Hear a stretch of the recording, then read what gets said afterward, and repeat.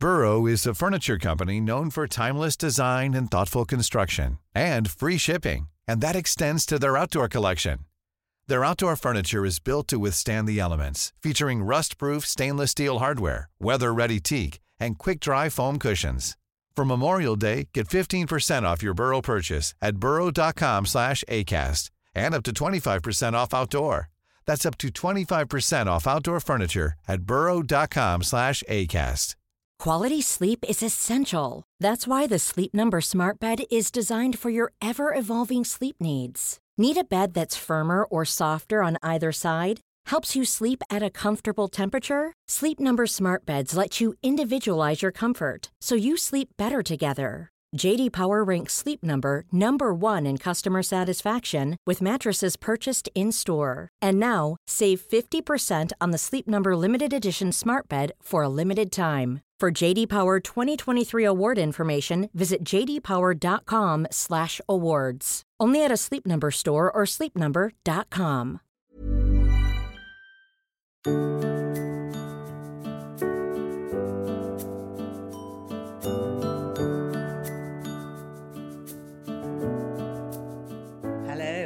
Warm welcome to the Lazelle Wellbeing Show and this very special episode celebrating and marking World Menopause Day.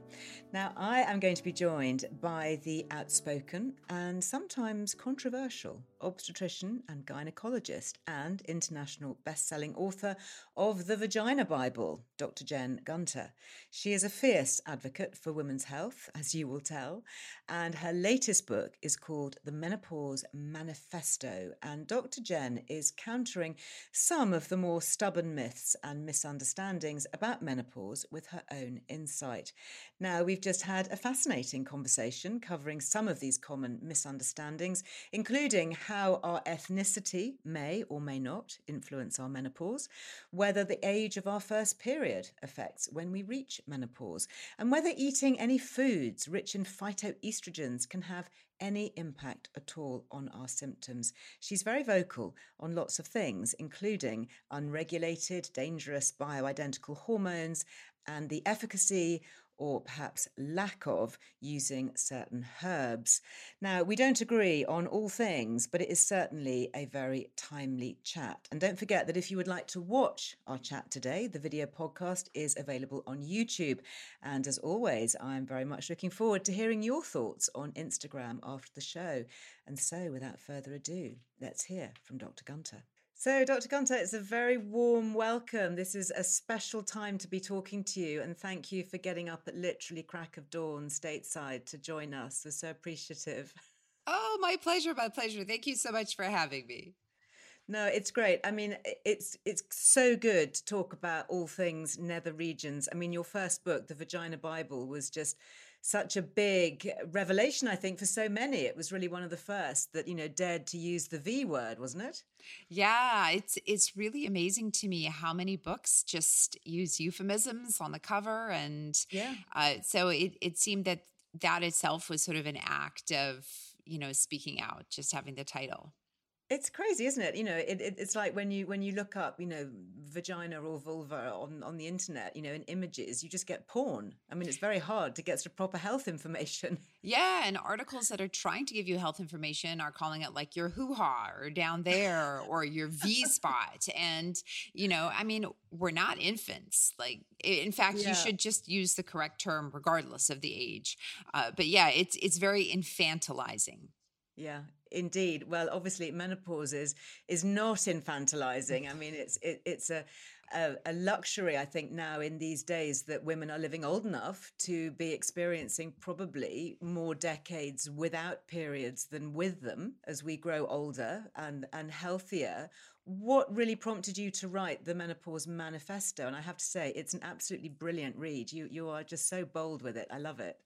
Well, so I was on tour for the Vagina Bible and I had already signed a deal for another book. So something had to come out. Sure. And so I was, trying to think of what am I going to write about? And I had thought a bit about menopause. I was really toying with it, but I had a couple of other ideas too. But on book tour, there was question after question about menopause. And it was really interesting interesting. They weren't the first questions at all. But once one woman asked a question, then the floodgates opened. And then I realized after a couple of cities of this, because this was back in the day when we did in-person book tours, I just thought, okay, there's something here. And people were just so desperate for anything. And it seemed that creating a safe space to talk about the vulva and vagina created a safe space to talk about what apparently was the last taboo in an aging woman's body. Absolutely. And during that time, what were the key myths and misunderstandings that you came across? Well, people thinking either menopausal hormone therapy was completely dangerous or it was absolutely risk-free, like completely like oxygen, type of thing. And so really these extremes of views, and I would be clear, menopausal hormone therapy is actually a very safe therapy, but the idea that a therapy is basically completely risk-free is, Tylenol is not risk-free, right? So getting out of bed is not risk-free. Right, exactly. It was sort of like this either demonized or put on a pedestal, as opposed to like, hey, this is just a therapy, right? Like, why are we worshiping a treatment? Like, this is just a treatment. And just this lack of information about anything non-hormonal, like really, okay, hormones can help some people in menopause, absolutely.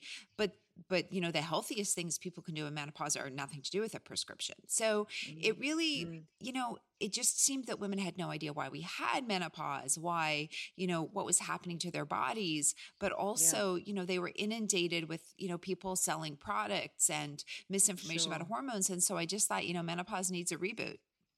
Interesting. In America, you talk about MHT, menopausal hormone therapy. In the UK, we very much talk about HRT, hormone replacement therapy. And you write in the book the differentiation between the two, that, replacing hormones kind of suggests that it's a disease rather than menopausal hormone therapy being the hormones that we need to continue to function healthily.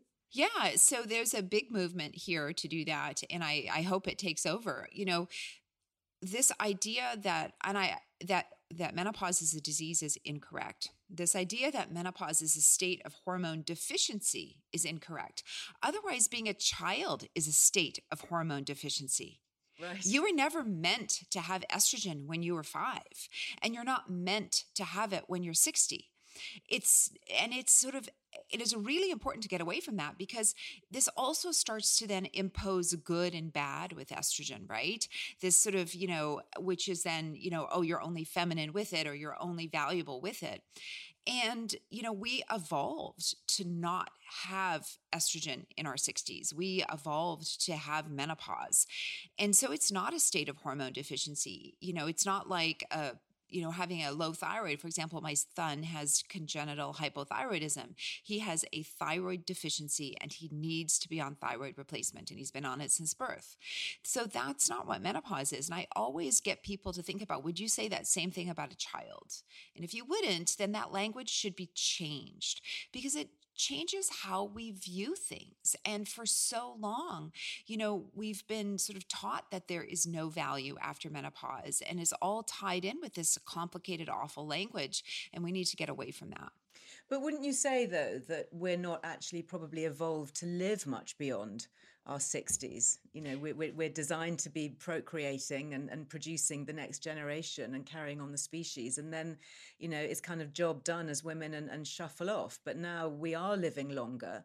And isn't it clearly helpful to be living with our hormones than living without them as women? No, it's actually not. So we evolved to, the life expectancy is about to the age of 65, actually. So there's this whole sort of misunderstanding, thinking that all women died around the age of 50. No one ever thinks all men died around the age of 50. Like, what's up with that? But so, no, there's all this information from the grandmother hypothesis that tells us that we evolved actually to probably not to continue ovulating, because that helps the next species. So if you look at other animals, they all die immediately after they finish reproducing, and human keep living. And what that does is that helps the next generation to have more children. So it's evolution, the long game. And if you look at, for example, work from the 1980s done by Dr. Kristen Hawkes, looking at the Hosda women, again, their life expectancy is the mid 60s. And up until then, they're spending 37 hours a week foraging for food. They're not like inactive and frail. So can hormones help many women? Yes. Are they necessary for all women? No, they're not. And so I think you have to look at what is the reason they're being prescribed? What is the benefit from it? And then to work from there, just like any other therapy. Yeah. And I know in the UK, there's been this real confusion over kind of compounded so-called bioidentical hormones, which are unregulated. And then the regulated kind. What's currently being used in the States? What's the situation with you guys? Well, unfortunately, about 40 to 50% of people are using the unregulated hormones. And I have that many? Yeah. And I have to say, anybody listening, if you're one of them, you're not getting good medical advice. That's really it's as black and white as that. It's as, I think it's really important for people to understand that they are being sold misinformation. They're getting untested products. And I think it's a really important point because we have an awful history in medicine of women being subjected to untested or undertested therapies, right? We had thalidomide, we had diethylstilbestrol, we had the Dalcon Shield, we had problems with mesh. And so all these people, doctors rushing to give untested compounded therapies are just continuing that lineage of harm to women. That's a really strong statement. And of course, in the UK, they tend to be prescribed only by very expensive private clinics. So there does tend to be an element of profiteering and preying on vulnerable women who perhaps don't have sympathetic National Health Service doctors, which we have over here, who can prescribe these things that are regulated and are so much cheaper and, as you say, safer. Absolutely. I would never trust my health to a compounded hormone preparation. The data, the scant data that we have is actually very concerning. There's hormone pellets, which give incredibly high levels that are associated with a much higher incidence of complications. And all of the other compounded stuff are probably actually leaving people at risk and they're not getting enough hormone in their bloodstream. But, that's just from the scant data. I always say to people, what are you hiding? These therapies are untested. Things are untested for a reason. Pharmaceutical companies want to prove their stuff works because they want to make money from it. And they have a regulatory process so they don't end up taking advantage of people.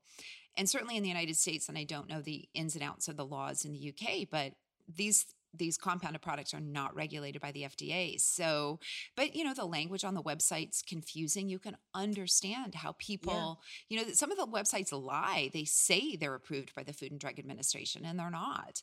So the average person doesn't stand a chance. And then another thing I'd like to add is these companies are very good at search engine optimization. So if you look up compounded hormones, you're going to get site after site after site that tells you great things. So what they do is they send press release after press release to, thousands of news sites. Yeah, I've seen it. Yeah, exactly. Maybe because you'll see 3 or 4 similar stories pop up all at once. And it's a slow news day, whatever, at the Mail Online or whatever. And so someone just takes that news release and just basically writes it into an article. And now a valid site has written about it. So when Google trawls through, those things come to the top because they're considered valid news sites. And I know it's the Mail, so we can argue about valid, but you get what I mean. It's something that's been registered as that, not somebody's like blog. So then what happens is, and then all the doctors who promote this stuff, all their websites are considered legitimate by Google as well. So somebody like me writing about the dangers of it just gets pushed to the bottom. So people have very little hope of finding that information. And on the subject of valid information and the spread of misinformation, of course, we have to touch on the Women's Health Initiative and the misrepresentation of safety data there. I mean, that was just so crippling overnight for millions of women globally. As an American, how is that perceived now? Is the word getting out there that was wrongly published data? Yes and no. I mean, it's like everything, the misinformation is published on the first page and the retractions on page 10. right? And we're Right. all primed to believe the first piece of information that we get. We all are. I mean, this is why we've had so much trouble in the pandemic with people changing. This concept that science changes is very hard for people. You know, we went from masks don't help to everybody needs masks. And people still have trouble with that despite all of the information, because at one point we said we didn't. Right. And so people view that change of mind as uncertainty, which then makes it even harder for people to make a medical decision. So you have the incorrect information, and then sometimes the correction just reinforces it. So yeah, it was problematic in a lot of ways, also provided some very useful data too. But unfortunately, the way it was communicated to the public and to physicians was really very inappropriate. And I cover that in detail in the book. And we've been left, kind of picking up the pieces. And then, there's a lot of domino effect. Many studies, in Europe were stopped because of the WHI, because it was a randomized, double-blinded, placebo-controlled trial. It was the highest quality data. So, it really shook people. But, I think that we have completely, certainly recovered medically, but it's really hard to get the echoes out. Yeah. Yeah. Well, there's a lot of campaigners, trying there and doing, really well with it. I think one of the common misconceptions, and you cover this in your book, is that I think women in their 40s are not prepared. We don't really talk about perimenopausal. Certainly here in the UK, this is a very newish term. And even as a health writer, I've been writing health and wellbeing for 35 years. It was a new one for me, and I didn't even hear it until I was in my 50s. By then it was too late. I wish I'd heard it in my 40s. What are your key messages there surrounding perimenopause? Yeah. So just like it took 5, 6, 7 years to go from being a child to an adult, maybe longer, depending on the length of your puberty, that's the same thing that you should think about when you're going from being, in what we call the reproductive years to being postmenopausal, that you have this time of hormonal chaos where things are starting and stopping, just like with puberty. And just like with puberty, some of the side effects can be problematic, but they're not going to be there forever, right? Like, the puberty acne, the puberty mood swings, all those things that we, might think back and remember, you didn't have those forever, right? And so it's the same thing. And so the menopause transition, which can also be called the perimenopause or premenopause, is that time. And it is really unfortunate that it's not discussed, because I think that leads a lot of people down the path of menopause is a disease. Why is this awful thing happening to me? Why should I be bleeding this heavily? It must be a problem. But nobody looks at puberty as a disease, right? And so that's what the lack of information does. And I think it gets back to, at a core, that if you read a news article in most magazines for a woman in her early 40s, it's geared towards her fertility. It's geared towards, oh, have you been pregnant yet? It's all geared towards infertility, egg freezing, all this kind of stuff. It's not geared towards perimenopause, because when you think about menopause, in most popular press, it's viewed as a pre-death. And who wants to write about that? Yeah, I mean, we're seeing now, I think, more celebrities, certainly here in the UK, becoming more open and more willing to talk about it.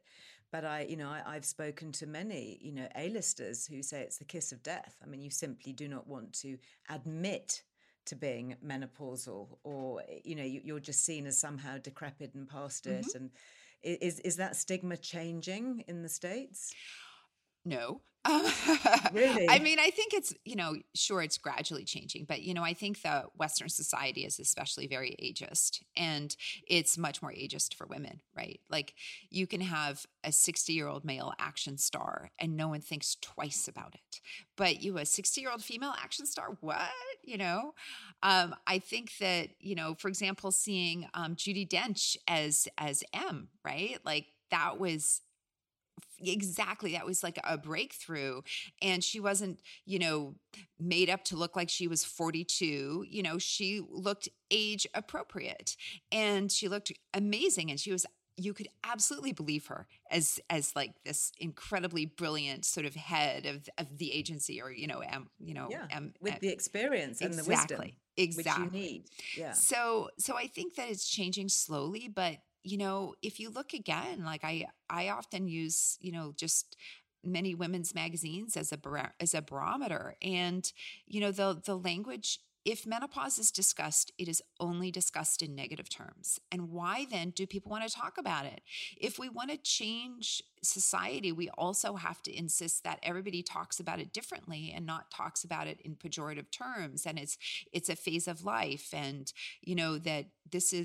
that we had such incredible worth. We have all this anthropological data that we need to flip the script. And, instead of talking about it as being a pre-death, we have to say, look, women in menopause drove evolution. Women in menopause gave us everything we had. It's such an important part of our development as a species. So how then do we start to switch this narrative into a more positive shift for older women?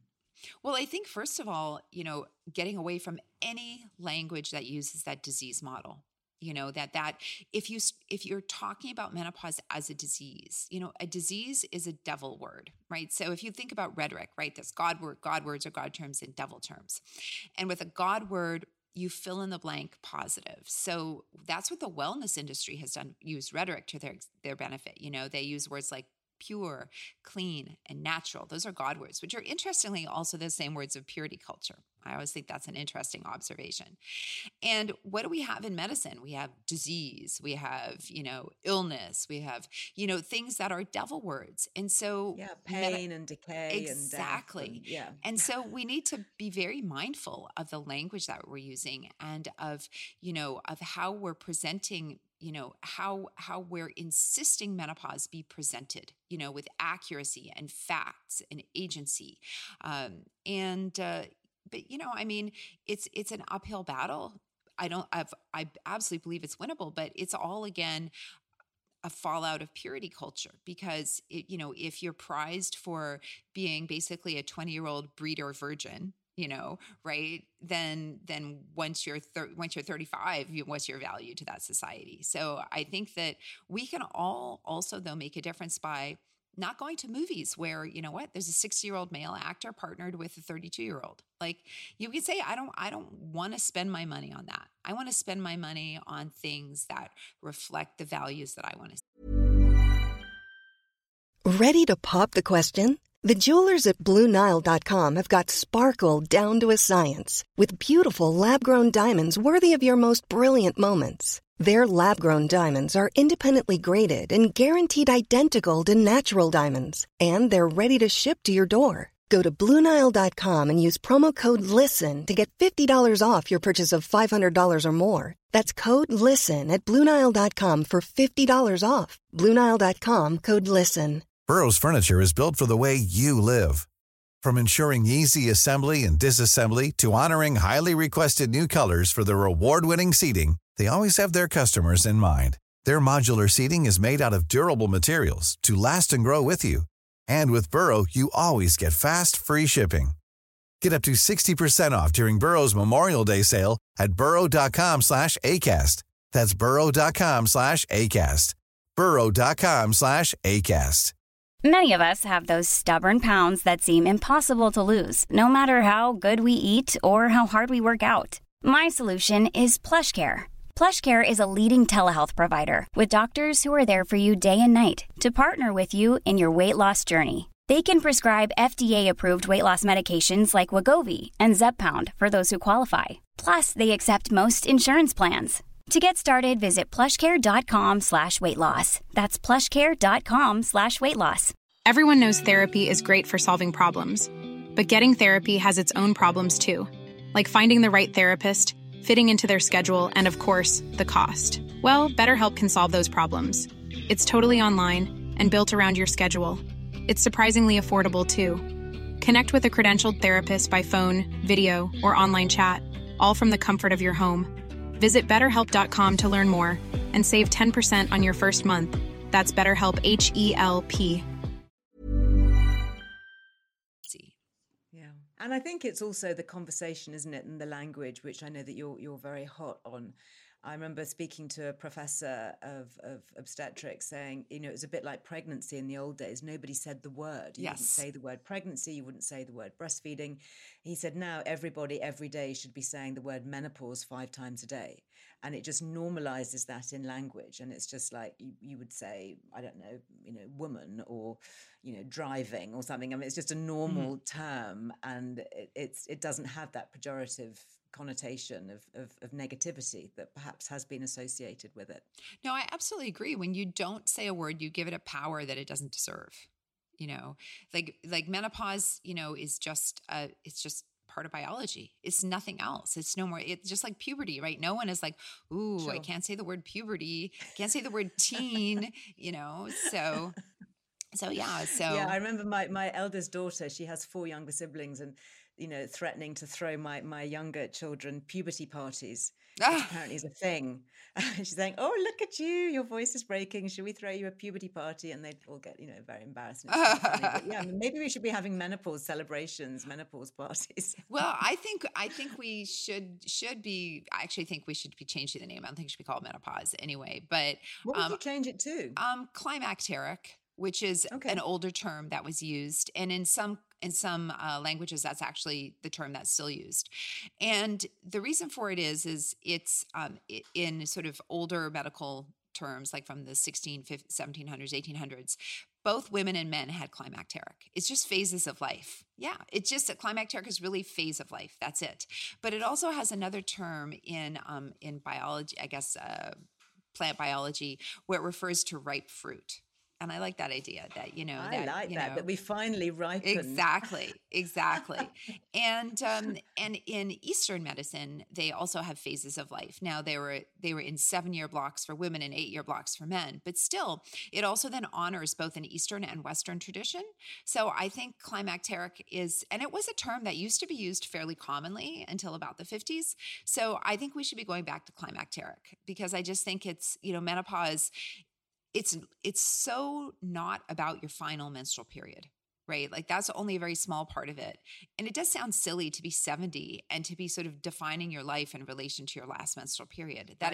Which could have been a couple of decades ago easily. Exactly. We don't define men as to whether or not they have erectile dysfunction. Oh, you're in erectopause, are you? We should start doing that. I personally think we should start doing that until the language gets changed, and then they can see how they feel. I think that's brilliant. I mean, the other thing that I was interested to read in your book was the SWAN study, when you talk about how menopause affects women of different ethnicities differently. And that's something that we don't often think about here, or don't really talk about much in the UK. Can you explain these findings? Well, a lot of the stuff from the SWAN study actually shows that what we used to believe was incorrect. So there used to be ideas that people of, different races might have menopause at different ages. But, that also really is part of I think, a racist legacy, saying that, we have these huge differences biologically when we really don't. We're all really very, very similar. And so actually the age of menopause is pretty stable, certainly in the United States, across, all races, cultural backgrounds. Certainly poverty has a huge impact, and that's obviously impacted a lot of data on race, right? So people who have lower socioeconomic statuses, people who are less able to complete their education are actually more likely to have an earlier menopause. People who are subject to more adverse childhood experiences, for example, child abuse, neglect, incarcerated parent, food insecurity. There's actually some data to show that could even affect menopause, and probably from the perpetual sort of triggering of, the stress response, right? The toxic stress response, because that affects how your brain is wired, and everything happens in your brain. That's really interesting. Yeah. So things like the production of cortisol in youth as a stress response could potentially influence or bring on a menopause earlier. Yeah, there's some data. So there's definitely data on that. There's also data to show that which is stronger data to show that people have more symptoms related to having adverse childhood experiences. And there is definitely some data from SWAN that shows that hormone levels may be different. That, for example, African-American women are more likely to have one hormone profile versus Caucasian women or white women or Asian women. But you also have to understand that that we don't really know what to do with that data yet. And it may mean a lot. It may mean nothing. And so, I always tell people we just need to learn more. But I think it's really interesting that when you look around the world and you compare cultures that have sort of similar socioeconomic statuses, the age of menopause is stable. So that tells us it's been stable for a long time, that it's so similar in many different regions around the world. Does the age of a woman's first menstrual period have any bearing on her age of menopause? No, typically not. It's one of those things people are like, oh, if I start early, I'm going to finish early. And no, because there are completely different biological processes. The things that trigger your first menstrual period are not any way related to the thing that, trigger your last period. There's one minor exception that if your period starts super late after the age of 16, then in general, the average age of menopause is like 53 versus 52. So, you might delay it 1 year, but yeah, no. So it's not reflection. And what about the risk of things like heart disease after menopause? What's your take on that? Why would that increase so much? Well, so with the earlier menopause, definitely the higher the risk of heart disease. We see that. And with later menopause, the higher the risk of breast cancer. So, because heart disease is the number one killer of women, by and large, and also early menopause is linked with osteoporosis. So earlier menopause is on balance worse from a health perspective. Right. So, it's really this, it's really knowing your risk and knowing if you know that, okay, I'm 45 and I go through menopause, then I might need to be a little bit more mindful about my heart health than my friend who's 53. Just like if you have a family history, you might need to be more mindful, or, if you have a diet that's high in saturated fat. So knowing your risk factors allows you to sort of, maybe that might spur you to quit smoking, for example, right?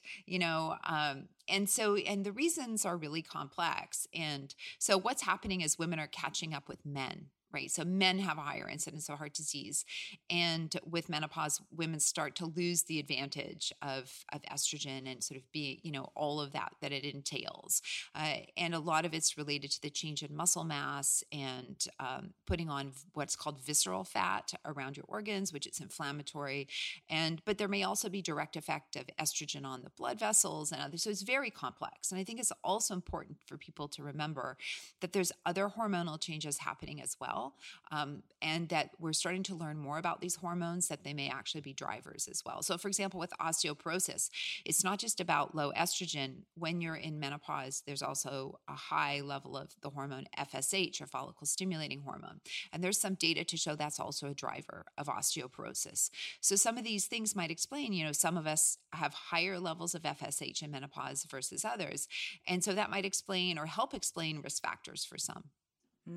How do you advise your patients rather, in terms of osteoporosis? Because it is such a hidden, silent, and yet massive killer of women. Yeah. So this is something that I find is really problematic. And I think it gets back again to this idea that women get frail as they age, and that's accepted. Right? So if it's accepted to have your little old granny and, oh, she's really frail, you have to be careful about grandma, then no one thinks it's problematic when she starts having fractures. They think that's normal, and it's not normal. So, it's really important that people get screened for osteoporosis at an appropriate time for them. So if you're otherwise healthy in general, it's 65, but if you have risk factors, it may be earlier. And depending on your family risk factors, if you've had a fracture before. So for example, there's even a new study that came out that if you've had a fracture for any reason, even breaking a bone from, when you were 20 because you were playing, soccer, right, or football, then that also increases your risk, because not everybody who falls breaks a bone, right? So maybe there's something different. So all of these things. And so it's just really important. I think this is one area that unfortunately women have to really advocate for themselves, because I see a lot of people that are diagnosed late with osteoporosis. And I think a really other sort of important corollary is to make sure that you're doing everything that you can, which is weight-bearing exercise throughout your whole life, and making sure that you have until, the age of 50 or so, 1,000 milligrams of calcium a day. And then after 50, 1,200, and that you have adequate vitamin D, because you need vitamin D to absorb calcium. And again, you have to remember, people say, oh, well, menopause, people say, oh, well, osteoporosis, for example, is evidence that menopause is a disease. And it's like, well, no. I mean, if you get back to our ancestral grandmothers, they would have been spending 37 hours a week foraging for food. They would have been doing way more weight-bearing exercise than we do. That would have protected their bones. They would have been exposed to the sun much more than we would have been because they didn't have the kind of shelter that we had and clothing. So their vitamin D levels would probably have been higher, right? So, I mean, I'm not saying it was all peachy keen, thousands and thousands of years ago. But, we've also changed our lifestyle in many ways that actually could increase our risk of osteoporosis. Yeah, absolutely. And what about food and diet? I know that you write a lot about that, but do you have views on obtaining things like phytoestrogens from food? I mean, there's no data that phytoestrogens make any difference. If you look at, how we consume diets around the world. So for example, in Japan, they have diets, traditional Japanese diets are very high in phytoestrogens, and they live a very long, healthy life in general. But if you go to the Mediterranean diet, if you go to, Greece or Southern Italy, they have almost no phytoestrogens in their food, and they also live a very long, healthy life, right? So, Yeah. So it doesn't make sense that phytoestrogens would be some magical key because they're not native all over the world. And again, we don't see these populations that are, now if only people who lived where phytoestrogens grew well historically, lived longer, then that would be different. But what you see is similarities between these cultures is they eat a ton of vegetables, and they eat a lot of fatty fish, and they don't eat a lot of ultra-processed food. So there's other things in their diets that are very healthy. So this idea that phytoestrogens can help really gets back to this quick fix. And, phytoestrogens aren't absorbed well. And many of us, probably don't have the right gut bacteria to absorb it anyway. And so humans are very creative omnivores. And I think that's something that's often missed in discussions about diets. That's why we've been so successful in such diverse, culture, places around the world. I mean, that's really true. Think about, all the amazing different foods from all these cultures that you try. I mean, obviously I haven't tried every culture's food, but every time I have something new from, something I'd never heard of before, I'm like, oh my gosh, how creative are humans? I can't believe you use this. And so people would come up with very healthy diets, to survive wherever they survived. And, the diets that weren't healthy, those people would die out, right? So, evolution kind of has your back there. So the healthiest diet for menopause is the healthiest diet. So it's low in saturated fat, high in vegetables. Legumes are a great source because they're, they're low fat, no fat sources of fiber and protein and fat, a couple of servings of fatty fish a week. Yeah, and lots of eggs, my own personal favorite. Oh, I love eggs. They're powerhouses, man. They pack everything in. Everything. It's just such the perfect convenience food, isn't it? Do you have any favorite supplements or herbs? Is there anything that does find favor with your research? No, they're all pretty much a scam. No. Yeah. And it's really not much different than our bioidentical hormone, sort of compounded hormone discussion. These products are largely untested, and if you're thinking something is going to help you with a symptom, that means it's having a pharmaceutical effect. Would you take an untested antidepressant? No, most people wouldn't. Would you take, an untested blood pressure medication? Most people would be like, why would you give me that? So, there's really very little data to support the majority of sort of supplements that are pushed. And actually, when you take into account the placebo effect, which can be as high as 60%, can't it, in some studies? Exactly. And again, the studies are almost all incredibly low quality. So we spend all this time gnashing our teeth about the WHI, which certainly had issues, but it was a high quality study. And here people are willing to accept a low quality study. And you're like, wait a minute, that doesn't make any sense. Why are you so wrapped up with the WHI if you're willing to accept, a case series of 6 patients, right? Like it just makes no sense at all. So, I think we all seem to love our supplements. And again, it gets back to that's probably a God word. And, it's very culturally, I think in a lot of cultures, something people like to do. And so I think it's just important people realize that they're taking something that's untested. And the, supplements are the leading cause of medication-related liver failure. So, Wow. yeah. That's very sobering. I mean, and I talk about, black cohosh is one that's been pushed, and it's a really good example of everything that's wrong with the supplement industry. So, black cohosh is often advertised to people that it was used by, indigenous people for menopause, and it wasn't. So yeah, it wasn't. It's just, that's appealing to an ancient culture or appealing to another culture is a very common wellness marketing term, right? So marketing strategy. So it wasn't. Secondly, there's almost no studies that show it helps. There are definitely reports of liver failure associated with it. And so you've got all this, low quality data that shows it doesn't really work. And you have people having, reports of liver failure. So somebody decided to study it. And what they did was they took a whole bunch of black cohosh supplements that were, on the shelf in the US, and they tested them. And 25% didn't contain any black cohosh at all. No So way. what would you think if every single time you opened a tin of chickpeas, garbanzo beans, if there was a 25% chance they could be kidney beans? You'd be pretty angry, right? If you're making a recipe, you open it up and it's kidney beans and you need garbanzo beans, right? Or if 25% of the time you open the milk, it was orange juice, you would be angry. You'd be down at, isn't it Waitrose, the store? You'd be like, you'd be down at Waitrose going, what is going on here? 25% of the time, no consumer would accept that. But that's what people are accepting with these herbal so-called therapies. And I think that's just so. And what they, what was the 25%? What did it contain? So the people who were doing this study thought, okay, well, maybe because black cohosh is native to North America. It doesn't grow anywhere else. So the black cohosh had to have been gathered in North America, right?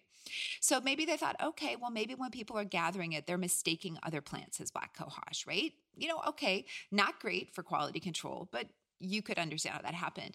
Nope, that was all a plant not native to North America. So a deliberate adulteration. So when you get a supplement, it could be brown rice powder. It could be dirt from somebody's backyard, or it could be what it claims. And you are assuming all of that risk. And, supplements are multi-billion-dollar year industry. And the fact that they don't test their products for purity, the fact that they're not regulated by, agencies is a huge problem, because we know, I think history has told us that that capitalism will take advantage of people wherever it can. Well, before we go, I would like to ask you around this time, especially kind of woman to woman, how your menopause journey has been and how that has influenced your work. Right. So it was fine. Now, that doesn't mean that it was easy, but I think it was the fact that I was prepared. And I think that, I had really significant hot flushes, like really bad hot flushes. But, I also knew that, for example, I didn't have any brain fog, but I also knew that it was temporary if it was going to happen, and it's not a sign of a problem. So I wasn't worried about that. And, while I had a lot of irregular heavy bleeding, I wasn't worried about that because I knew it was normal and I knew what to do. I knew I was like, after 3 to 4 months of really significant hot flushes, I thought, okay, this is ridiculous. And I have a super family history of osteoporosis. That's what my mother died from. And so, so I just thought, well, it's ridiculous that I'm suffering with hot flushes. And in addition, for me, if I developed osteoporosis when I was 75 and had never gone on hormones, I would never have forgiven myself, right? So you have to say, what are the risks and the benefits that you can tolerate? And, I knew that the risk of breast cancer with hormones was incredibly low. It's not zero, but it's incredibly low. And I was willing to tolerate that risk. It's, same as having a glass of alcohol a day. And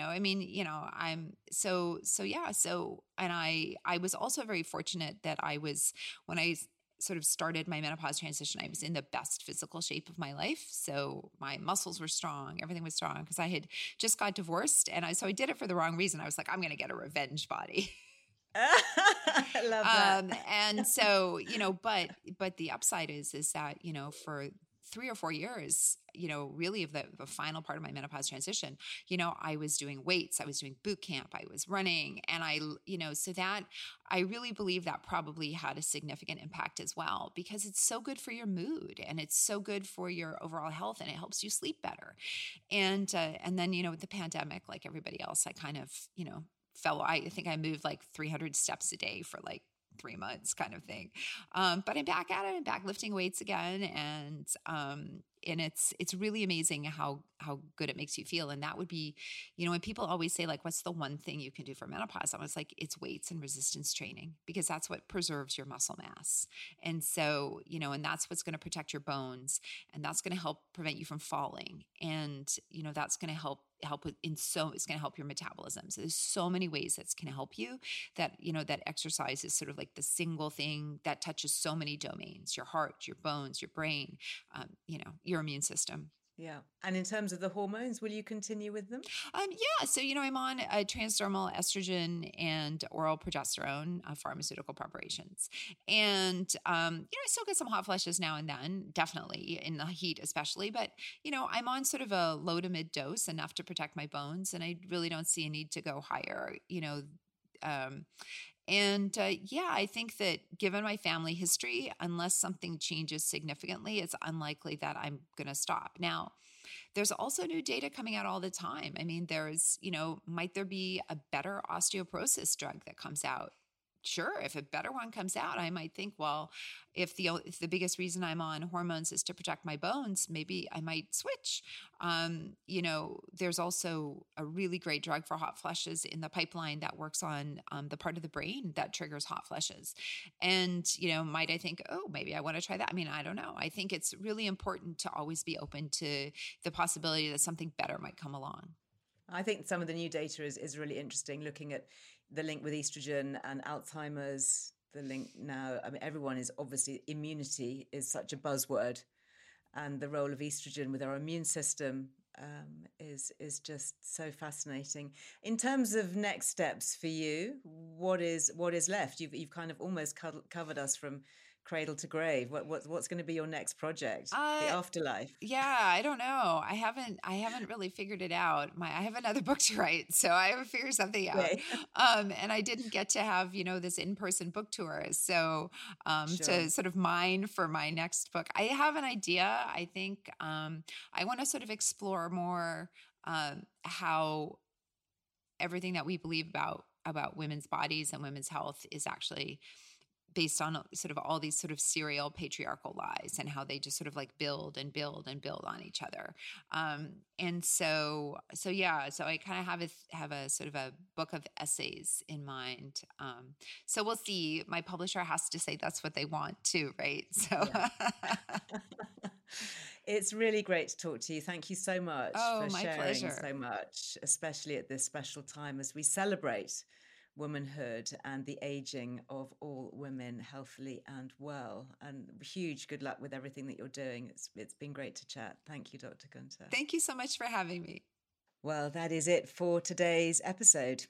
Interesting. What do you think? Well, huge thanks to Dr. Gunter. And as always, you will find the links and the resources that we mentioned over on lizolwellbeing.com. Do please head over there to click to find out more, particularly on the research studies that we talked about. And if you're watching this on YouTube, then you will be able to click the URL below.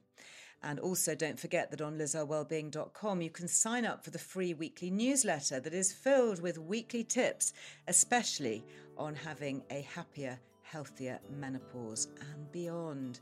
Very many thanks to all those who have left us such lovely reviews. It really does help others to find the show and spread the word, the M word, the menopause word. Yes, let's just keep saying it.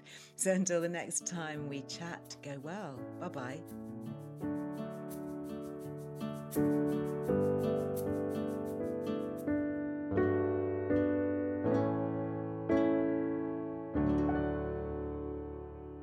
The Liz Earle Wellbeing Show is presented by me, Liz Earle, with production by Amaryllis Earle and Harry Trevithick at Heart Dialogue, with thanks to my producer Ellie Smith and my guest booker Millie de la Morinière. Hi, I'm Daniel, founder of Pretty Litter. Cats and cat owners deserve better than any old-fashioned litter. That's why I teamed up with scientists and veterinarians to create Pretty Litter. Its innovative crystal formula has superior odor control and weighs up to 80% less than clay litter. Pretty Litter even monitors health by changing colors to help detect early signs of potential illness. It's the world's smartest kitty litter. Go to prettylitter.com and use code ACAST for 20% off your first order and a free cat toy. Terms and conditions apply. See site for details. Hey, it's Paige DeSorbo from Giggly Squad. High quality fashion without the price tag. Say hello to Quince. I'm snagging high-end essentials like cozy cashmere sweaters, sleek leather jackets, fine jewelry, and so much more. With Quince being 50 to 80% less than similar brands. And they partner with factories that prioritize safe, ethical, and responsible manufacturing. I love that. Luxury quality within reach. Go to quince.com/style to get free shipping and 365-day returns on your next order. Quince.com/style. Imagine the softest sheets you've ever felt. Now imagine them getting even softer over time. That's what you'll feel with Boll & Branch's organic cotton sheets. In a recent customer survey, 96% replied that Boll & Branch sheets get softer with every wash. Start getting your best night's sleep in these sheets that get softer and softer for years to come. Try their sheets with a 30-night guarantee. Plus, get 15% off your first order at bollandbranch.com. Code BUTTERY. Exclusions apply. See site for details.